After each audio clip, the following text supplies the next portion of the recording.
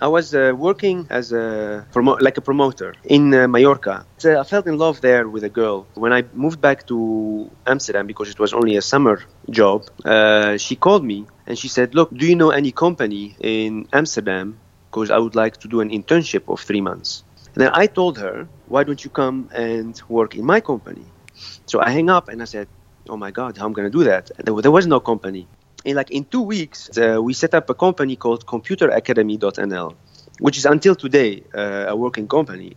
And when she came 2 weeks later, there was like a fully functional company with clients. This is Chris Reynolds, and welcome to the Entrepreneur House podcast. The Entrepreneur House is a business accelerator for 6- and 7-figure entrepreneurs creating events and retreats all over the world. Picture yourself spending 4 weeks with other high-level entrepreneurs in the northern mountains of Thailand this coming October and November 2017. It will be full of masterminds, workshops, advisors, like-minded entrepreneurs, and of course, some fun adventure. If you're ready to take your business to the next level with other successful entrepreneurs, be sure to apply at theentrepreneurhouse.com. Today, listeners, we are joined by the international real estate mogul and serial entrepreneur Noah Laith. Noah was born in Iraq but grew up in Amsterdam. His entrepreneurial drive kicked in at a very young age after the passing of his father. He felt the pressure to step in as the man of the household, and he began building businesses at 18 years old. Today, Noah has a real estate empire, having done business in Dubai, Marrakesh, Amsterdam, and Barcelona. We get into the mind of Noah and how he chooses which businesses to get involved in. He also talks about the indicators that helped him completely avoid the crash of 2008 and the best market to be involved in today. Noah's story is quite impressive, and he offers some incredible tips to entrepreneurs while telling about how he became the entrepreneur that he is. And with that, let's welcome my friend Noah Laith to the show. Welcome, Noah, to the podcast. How are you today? Thank you very much. Thank you for having me here. Great to be with you, Chris. I'm very good. Thank you. It's great to have you. And you're calling in from beautiful Barcelona today, is that right? From beautiful Barcelona, yes. Sunny, beautiful Barcelona. How long have you been in Barcelona now? Now almost 3 years. Tell us, I like to discuss Barcelona on the podcast every now and then, but what do you love about the city? So many things, to be honest with you, Chris. But like Barcelona is like a big fruit salad of many nationalities, of many different people also. It has the beach, it has the mountains, but the most important, at least for me, it's like 11 and a half months per year sun. Yes. And, I've lived for more than 15 years in Netherlands, and if anyone knows how the weather there is, a friend of mine, she made a joke when she arrived here. She said the summer in the Netherlands was on a Wednesday last year. So I personally, going from a 1 day or maybe 1 month a year sun to 11 and a half, it's amazing. I love Barcelona. Yeah, me too. Well, Noah, we want to get into your story as an entrepreneur and get to know you a bit, and then we'll talk more about what you're doing. So if you don't mind just sharing with the listeners how you became the entrepreneur that you are today. Definitely. Actually, how I started was more out of necessity. You see, my parents are from Iraq, and they had to flee, let's say, the war back in 1979. And when they left, let's say, they came to first to France, and we moved to many countries, but at the end we arrived to Netherlands. And but when we arrived in Netherlands, I lost my father when I was 14.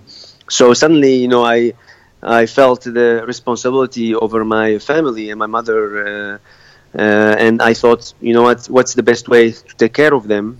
And that's where I went into actually the self-development phase. When I was 14, I read a book called Awaken the Giant Within from good old Tony Robbins. Mm-hmm. And that, let's say, opened a chain of constant reading and improving.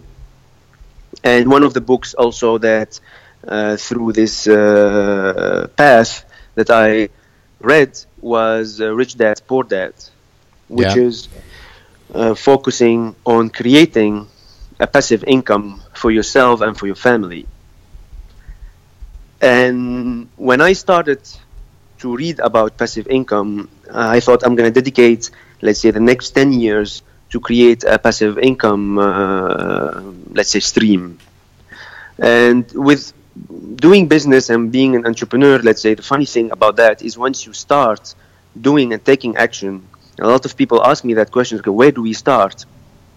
It doesn't matter where you start as long as you start, because it's more about the journey than at the end goal. And usually in that journey, you discover a new path that will match much more your personality than what you're doing at this moment. And so that's how I started, to be honest with you. I started with something small that developed to something bigger, sold it. It was actually funny. I was working as a marketeer, as like on the street, to where you put someone inside the nightclubs. It's like a promoter. It's called also in Mallorca. And I fell in love there with a girl. And when I moved back to Amsterdam, because it was only a summer job, she called me and she said, look, do you know any company in Amsterdam? Because I would like to do an internship of 3 months. And then I told her, why don't you come and work in my company, as an internship? And she said, oh, I didn't know you have a company. So great. Okay, let's do the paperwork. So we did the paperwork. And then 2 weeks later, she called me. She said, my teacher approved that I come to work in your company. I said, great. So I hang up and I said, oh my God, how am I going to do that? And there was no company. I just wanted to get there. So in 2 weeks, I went to university. I borrowed some chairs, some computers. I found some teachers that were co-students of mine. And we set up a company called computeracademy.nl, which is until today a working company. And we started teaching Office, PowerPoint, Excel. It was that back then in the beginning of the internet hype. And when she came 2 weeks later, there was a fully functional company with clients. And it's so funny, if you get emotions on something, it really trigger a lot of energy. Right. So that was my first company. I sold it. Then I created another IT company, and then I sold it. And then I went into real estate. I bought my first apartment, renovated it, then second and third, and that's how it went for 10 years. And after Netherlands, I did the same in Dubai, I did the same to Marrakesh, then went to South Africa and bought a restaurant chain with 3 restaurants, brought them to 23 restaurants, sold them, and now I moved to Barcelona. And I've been here for the last 3 years. So what happened to the girl, Noah? She's actually still one of my best friends, and we've been knowing each other for 25 years, 20 years now. Sorry. Wow. yeah. It's really maybe my best friend. I know. The girls make men do funny things sometimes. Yeah, Start really, businesses. Really. Okay, thanks for sharing, Noah. That's a great story. I want to go back to you when you were 14 years old and you first read the book Awaken the Giant Within. It sounds like that kind of created a shift in your mental thinking. And what was it like for you as a 14-year-old boy when you first came across that book and that type of information? I had a big aha moment. A lot of things, parents usually love their children and they try to do and to give the best of what they think is the best for them, but they are not gurus in every matter of life. Not in health, not in mindset, and definitely not in finances. So that book, let's say, gave me a kind of direction on how to discover more of yourself, and also the opportunity to share that with your parents and with your family. And when I started to share these ideas and mindsets with my family, they were actually very open about it. And then we started to implement it step by step. And I was lucky, to have a great mother who's always open for new ideas. I think most parents, they are not so open to these things. Like if I sometimes talk to elderly people and I tell them maybe you should try this or try that, they don't like change, and no one likes change usually. But if you're past 40, usually even more, you're averse to change. So when you are a 14-year-old boy and you read a book like this, your brain is still not fully developed. So if you can put more in it, let's say. Right. So yeah, through that book, and back then there was no internet.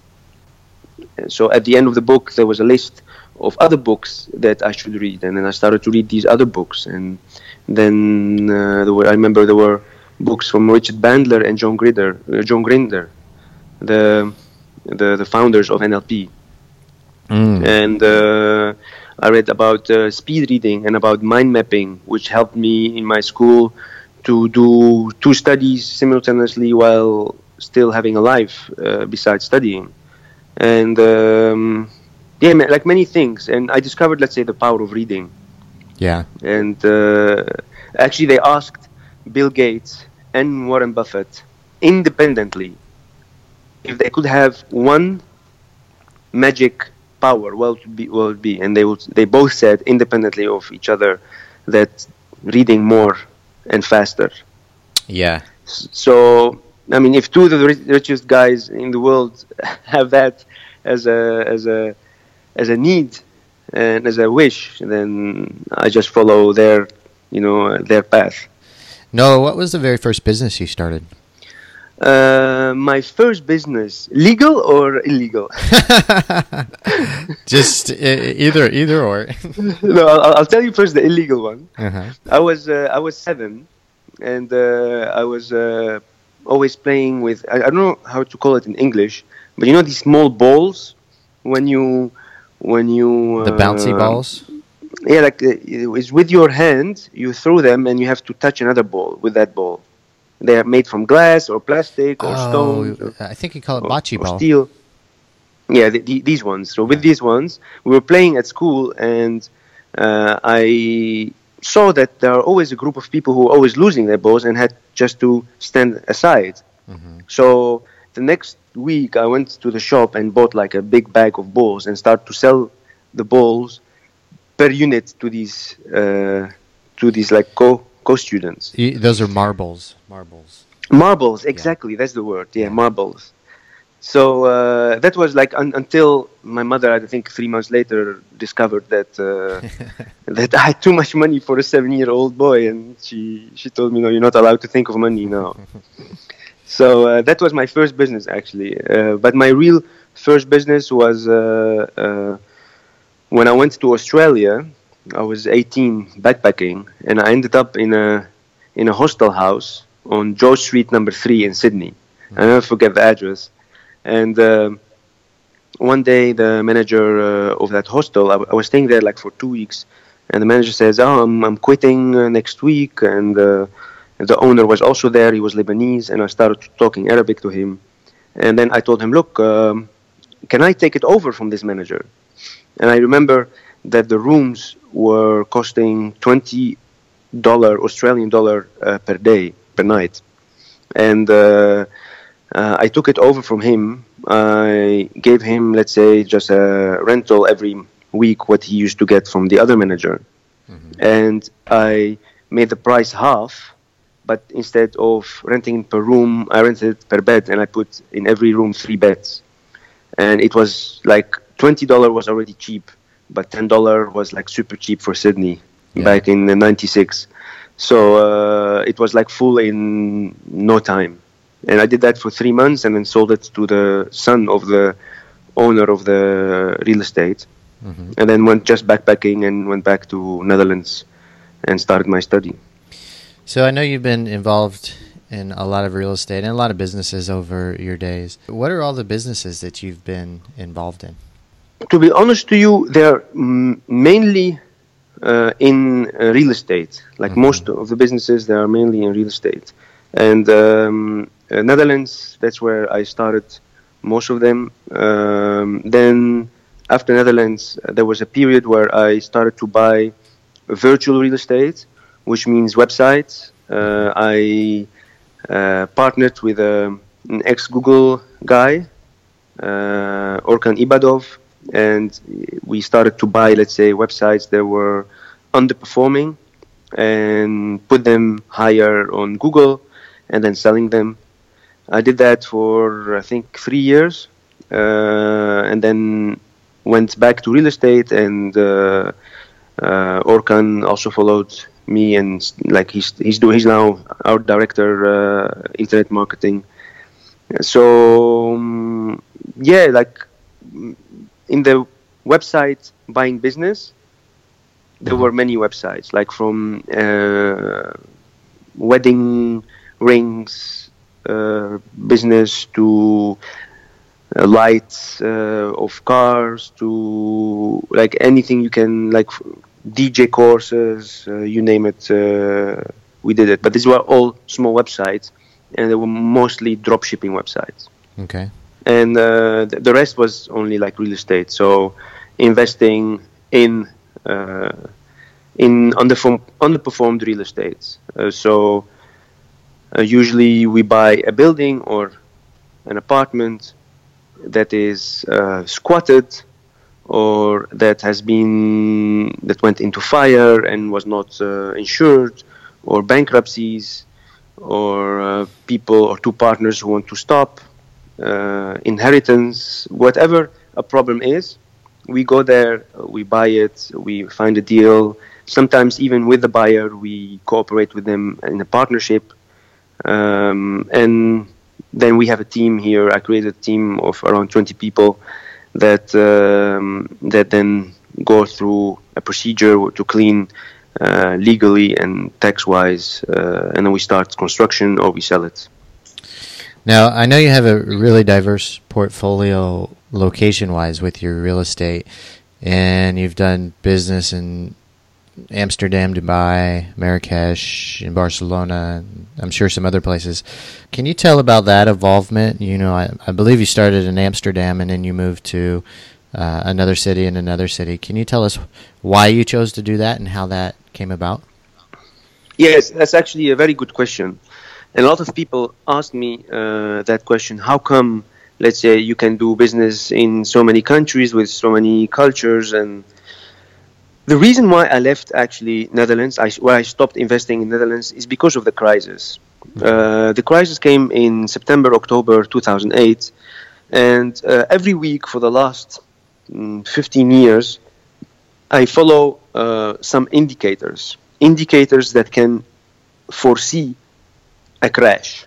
Mm-hmm. And in 2008, I remember very well, on the 6th or 7th of January, I saw that these indicators went so high that it was a matter of time before something gonna crash. So on 28th of January, I sold everything in 2008, and 9 months later, the crash came. And like in every country, then when I go there and invest, I always double check these indicators. Mm-hmm. And that's the same. I mean, I cannot see the future, no one does, but you can at least see when there is a tension in the market. You know, it's called the fear index. Mm-hmm. That's one of the indicators that I follow. And so after that, I thought, okay, here's going to come a crash. Where is another place where the market is still undervalued? So I went to Marrakesh, stayed there for 2 years, and then went to another country, and then after that I went to South Africa for 3 years. Mm-hmm. And after South Africa, I came to Barcelona. And now I think Barcelona, when I came here, was undervalued. Now already it went up since I came until now with almost 60%. Really? Wow. In 3 years. Wow. Yeah, it was amazing. So you talk about these indicators, Noah. Can you share with us what those indicators are? You said the fear index and... Yes, definitely. I can share some of them by not being too technical. So the fear index is one very important index that many people, let's say many investors, especially on the stock exchange market, are always following. And a fear index is mostly an index that you can Google. It's called VIX, and it's a kind of volatility index, and it's a measure to see the volatility of the S&P 500 option. And it's calculated by the Chicago, if I remember, Chicago Board Options Exchange. And it's mostly, you see, most people, they invest with two reasons. And their decisions are affected by fear and greed. So the fear and greed index, it measures the emotion that is driving the market at this moment. At this moment, as we speak, like this morning, I checked it, it was around 74. Like 100% is extreme greed, 0% is extreme fear. What was it back in 2008 when you saw it? It was 20. Like when it goes below 20, that's when then it becomes dangerous. Okay. Because everyone is fearful and they start to sell, and then the market crash down. So this is one of the volatility. That's one of the indicators. Another indicator is if your taxi driver starts giving you good deals, in real estate deals, then you think, okay, something is wrong here. So, and there are other, indicators, but these are more technical indicators, and there's a ratio between, let's say, the numbers that are of shares that are bought on the Dow Jones and the numbers that are sold on the Dow Jones, like the volatility on it. And there is also a type of like index for that is that I also follow, and like there are a lot of indicators that if you like Google, indicators like for crash, you will get a lot of indicators, but you actually have to follow them, and you will see that every crash in history, in the 80s, in 2000, 2001, in 2008, but in the 20s also, they're always followed, like pre-followed, how do you call that in English? Like before it happens, these indicators, they usually go very up or very down. So you might, be wrong and invest or sell everything too early, but I always think better sell everything too early than lose everything. Right. So so after you saw all this in 2008, you just sold all your real estate holdings? Yes, I sold everything that I had in Netherlands, at least. Yeah. And then went to research. I went to a couple of countries. I did like Brazil, the BRIC countries back then, Brazil, Russia, India, China. I went to Dubai, and then I chose for Marrakesh, mostly because of the contacts I had there and because it's a very nice city. You did some real estate in Dubai too, correct? Yes. What was it? There was still actually. What's business like in Dubai these days? I've never been there, but I hear some crazy stories. To be honest to you, I go every year to Dubai to Cityscape, which is a big international real estate fair in Abu Dhabi and Dubai. And I have many friends living there. And Dubai, you hate it or you love it. I love it. And you love it actually mostly. Like my love for Dubai changed from a bit of love to a lot of love because of the network. Like you can do business there and you can be, let's say, bouncing on the same door for 10 years before they let you enter that door. But if you know the right people there, it's like opened in a couple of hours. So Dubai is much more than Europe. It's about who you know there. and like through the years, I've made some very good friends there, and it's very easy to do business there if you know who you're dealing with. And also, if you want to work very hard, Dubai is really a good place to start your career. A lot of people start their career there. Say somebody wanted to get into the real estate game, and they're an entrepreneur and they have some money from their business, and they hear real estate's a good place to hold their money. Where would you tell them to go? At this moment? Yeah. Well, actually, very simple. In Spain, in Barcelona. Yeah. Yeah, definitely Barcelona. I can advise also other places. I think Georgia is also very interesting. Georgia has been having a very entrepreneurial minister of economic affairs. They came even here to Spain to request Inditex, which is the mother company of Zara, they gave them land in Georgia. They gave them free taxes for the next 99 years. Georgia is becoming like the Singapore of that area. Wow! And, I didn't. Just so everybody knows, this is Georgia, the country. Yes, Georgia, the country. Yes, and the old president, when he came to power in Georgia, the first day that he came into power, he fired the whole police corps of the whole country. So, how come? Were they crooked? No, he just said, I don't want to have any risk of corruption in that country. So everyone is fired, and the young people can apply for a job.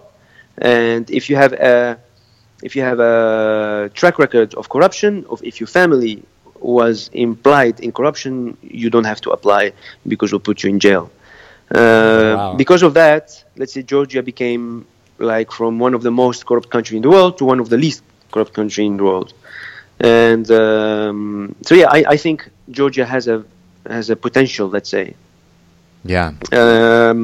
But Spain, like in Barcelona, with the focus for me at least to Barcelona, because I think location, the three rules of real estate, location. Yeah. I think Barcelona or Madrid, I prefer Barcelona, is a very good and stable place to stay. Mainly of what happened in Turkey and in Egypt, a lot of people who used to go on vacation to Turkey, or a lot of people who used to go on vacation to Egypt, they moved their focus to Spain. Yeah. Now, I know you've experienced quite a bit of growth in the past 6 months. We were talking earlier. What do you think are the causes of such an extreme growth in your business in Barcelona recently? Well, that's a very good question. I think, as I said just now, what's happening in the world. A lot of people are looking for a safe investment, and what's happened in the Middle East, and a lot of people from Asia, from China, from South Korea, from Malaysia, they like to have a second residency. Yeah. And the nice thing about Spain in 2012, they introduced a program called the Gold Visa Program, the Golden Visa Program. And what it does, it gives you, if you invest above 500,000 euro in real estate, they give you a residency. Mm-hmm. And with this residency, you can apply for a Spanish passport. But with this residency, you have a visa-free, pass to hundreds of other countries. Wow. So a lot of people, imagine you're from Iraq, or you're from Syria, or you're from Ukraine or Russia, and you're a millionaire. You don't want to have the headache of every time with your family and apply for visa and wait and have to find out if you're going to get it or not. So you come here, you buy an apartment or a building for 500,000 euro or more, and then suddenly you have a residency and a visa free to many countries. So I think this helped a lot Spain and a lot of the growth of Spain. Mm-hmm. That and the fact that here the ROIs, the return on investment, is much higher than other countries, like London or Amsterdam. If you get there 2-3%, you're a happy chap. In Barcelona, like it starts 5-6%, which is for a lot of people a lot of money. Like it's the double of Northern Europe. Yeah. Spain also released an entrepreneurial visa within the past couple of years. Are you familiar with that? Yes. I actually I know. I think you know also that Marisa was doing that. That's true, but a lot of people don't know about it and they don't use it also. Yeah. Most people, they buy a real estate instead of, let's say, applying for a business plan, and most people don't have a business plan. They just have money, they have their business somewhere else, and they don't want to start a business in Spain. Yeah. They just want to buy it, easy for them, and no headache. But yes, you can also get a business visa and a residency by applying it as a business, let's say. And Noah, say if you weren't in the real estate business, what type of business would you be in? If I would be if I would not be, or I would be? Yeah, if you could not be in the real estate business, what type of business would you be in? I think in the virtual world, which is like online marketing, like websites. I'm sure a lot of your listeners heard about the 4-hour work week from Tim Ferriss. Mm-hmm. I will just find a niche, an online niche, and that is requested a lot and that is not so sexy, and just focusing on that part, because you can travel then and still have a good income. I could see you as an online marketer, like your picture with selling some books and CDs on the side and teaching marketing. What do you think is a good niche for online businesses that you haven't seen out there? A good niche for online marketeers. To be honest to you, I think the best. That's what I like about online marketing, and as an online marketing myself in the past, I don't like to think about what's a good business or what's a good business opportunity. I like proof, and the best way to have proof is by doing a keyword research and by doing actually a research in what has been trending, what is being requested, how many websites in that business are there, and then making the decision based on numbers instead of what you think might be a good opportunity. So to give a good answer to that, I'll have really to do a good research, let's say through a keyword research tool, or there are many tools online that can give you and give your readers and the listeners some let's say background before they make a decision. Noah, is there any other words of wisdom you'd like to share with the listeners before we wrap up today? To be honest with you, it's actually the same as many people say about that. For me, the most important thing, as an entrepreneur, is 3 things. Number 1, find a mentor. Find someone who is there, who has been there, who has walked the path that you want to walk. It will save you a lot of time. That's number 1. Number 2, keep learning every day. Even if it's 15 minutes, everyone has 15 minutes a day. You schedule it, in the morning, before sleeping, whenever you want, but keep reading and keep learning. And number 3 is pay it forward. Find a mentee. Find someone who is still have to go where you are already there and pass that wisdom. Because I've noticed that when you teach, you implement it even more, like you internalize the knowledge even more. Mm-hmm. And it's a good thing to do, to be honest with you. So these 3 things I would like to give to your listeners. No, I want to give you a huge thank you for coming on the show, my friend. Thank you for sharing your wisdom and your tips and your entrepreneurial story with us. I really, really appreciate your Pleasure. time. Pleasure. Thank you for inviting me again. No problem. And listeners, we're going to wrap up there for today. And thank you for listening. And we'll see you all on the next episode.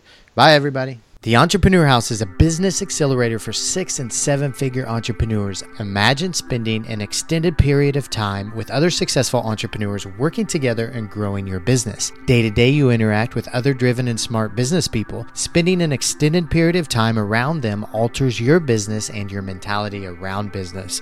Goals are set, business grows, new partnerships develop, greater profit margins are achieved, the productivity skyrockets for attendees, and you get to have an incredible adventure while doing it. This year, our main event will be held in Chiang Mai, Thailand. It is 4 weeks from October 26th to November 24th and held for 6- and 7-figure entrepreneurs only. It will be full of workshops, masterminds, advisors, co-working, and fun weekend social events. Be sure to check out the details at theentrepreneurhouse.com as soon as possible. This event will fill up fast. For those of you that are interested and have some questions, be sure to contact us through theentrepreneurhouse.com/contact. We will respond as soon as possible. For now, saludos from somewhere in the world.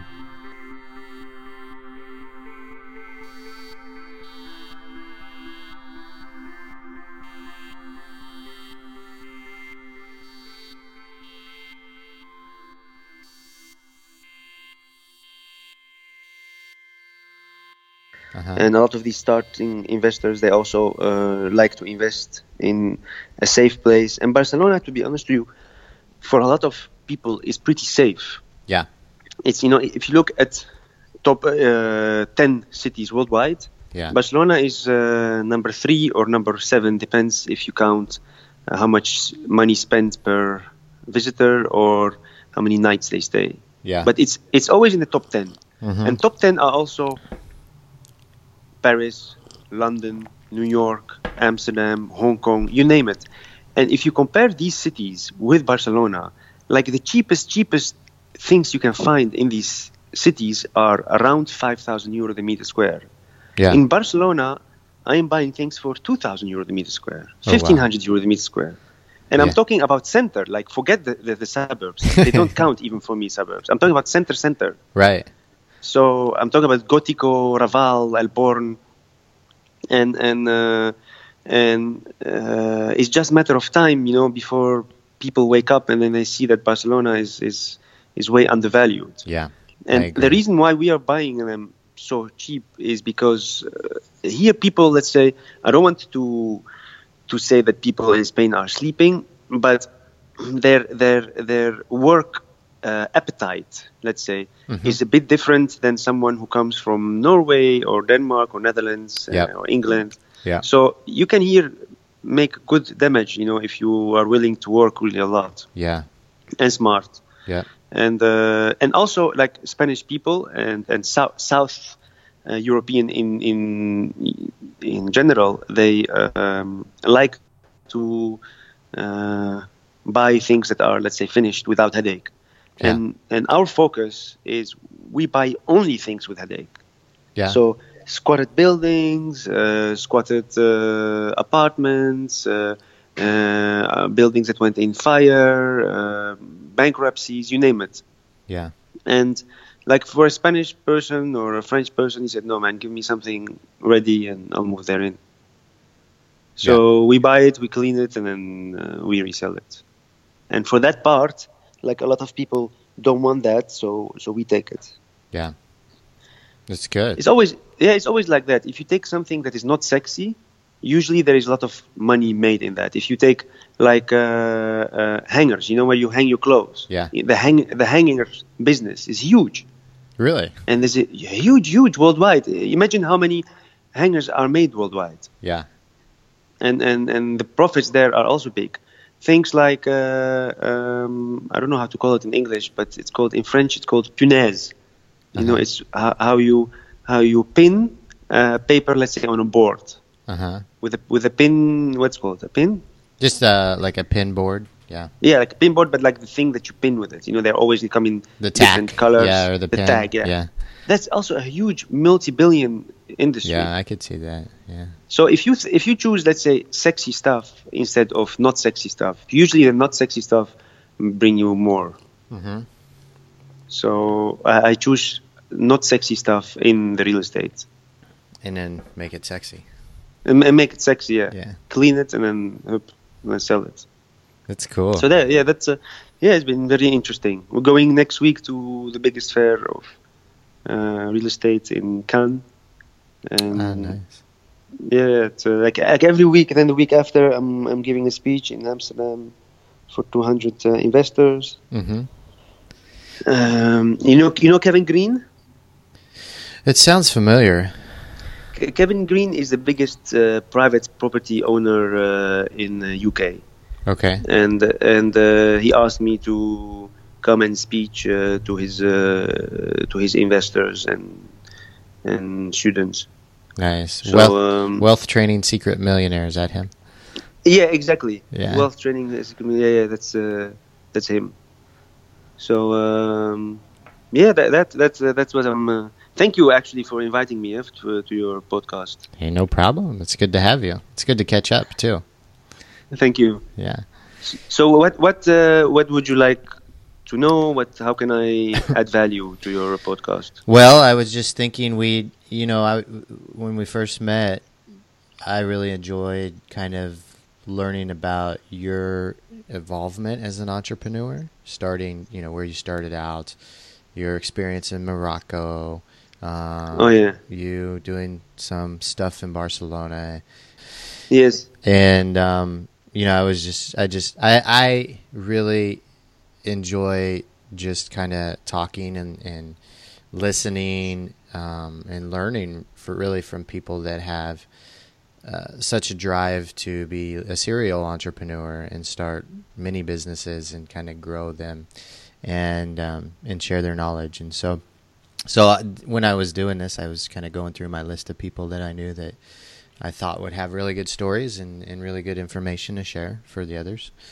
Okay. And I thought of you, and I was like, yeah, that'd be fun to go through his story as an entrepreneur again, kind of how he started out and seeing the experiences that he had. And yes. then I do it in an informal way, Noah, where it's kind of a conversation, and I'm just listening to your story, and if something intriguing pops up, I may ask you a little bit more about that, and we'll dig deeper into that. Okay, sure. Yeah, and we shoot for about 30 minutes of chit-chatting, and then we'll wrap up, and we'll go from there. Okay, awesome. Yeah. Have you podcasted before? No, this is my first podcast. Oh, wow, nice. I'm still a virgin. It's not going to last very long. I promise it doesn't hurt either. Okay, nice. No, so to start, where I started, to be honest with you, it was in 2001. No, Yeah. I was always, like in my school, I was already like doing small businesses aside, as a high school, but I wasn't like very decisive. Like I wanted to be a programmer. I didn't think about being an entrepreneur. Before we jump in, Noah, I'll give like a countdown and then start the recording, and we can, if you're interested, we'll just start and we'll go from there. Okay. Awesome. Let's do that. Did you get your ice bath today? I did this morning. Ah, nice. Good. All right. Are you ready, my friend? Yes, I am. Okay. In 3, 2, 1.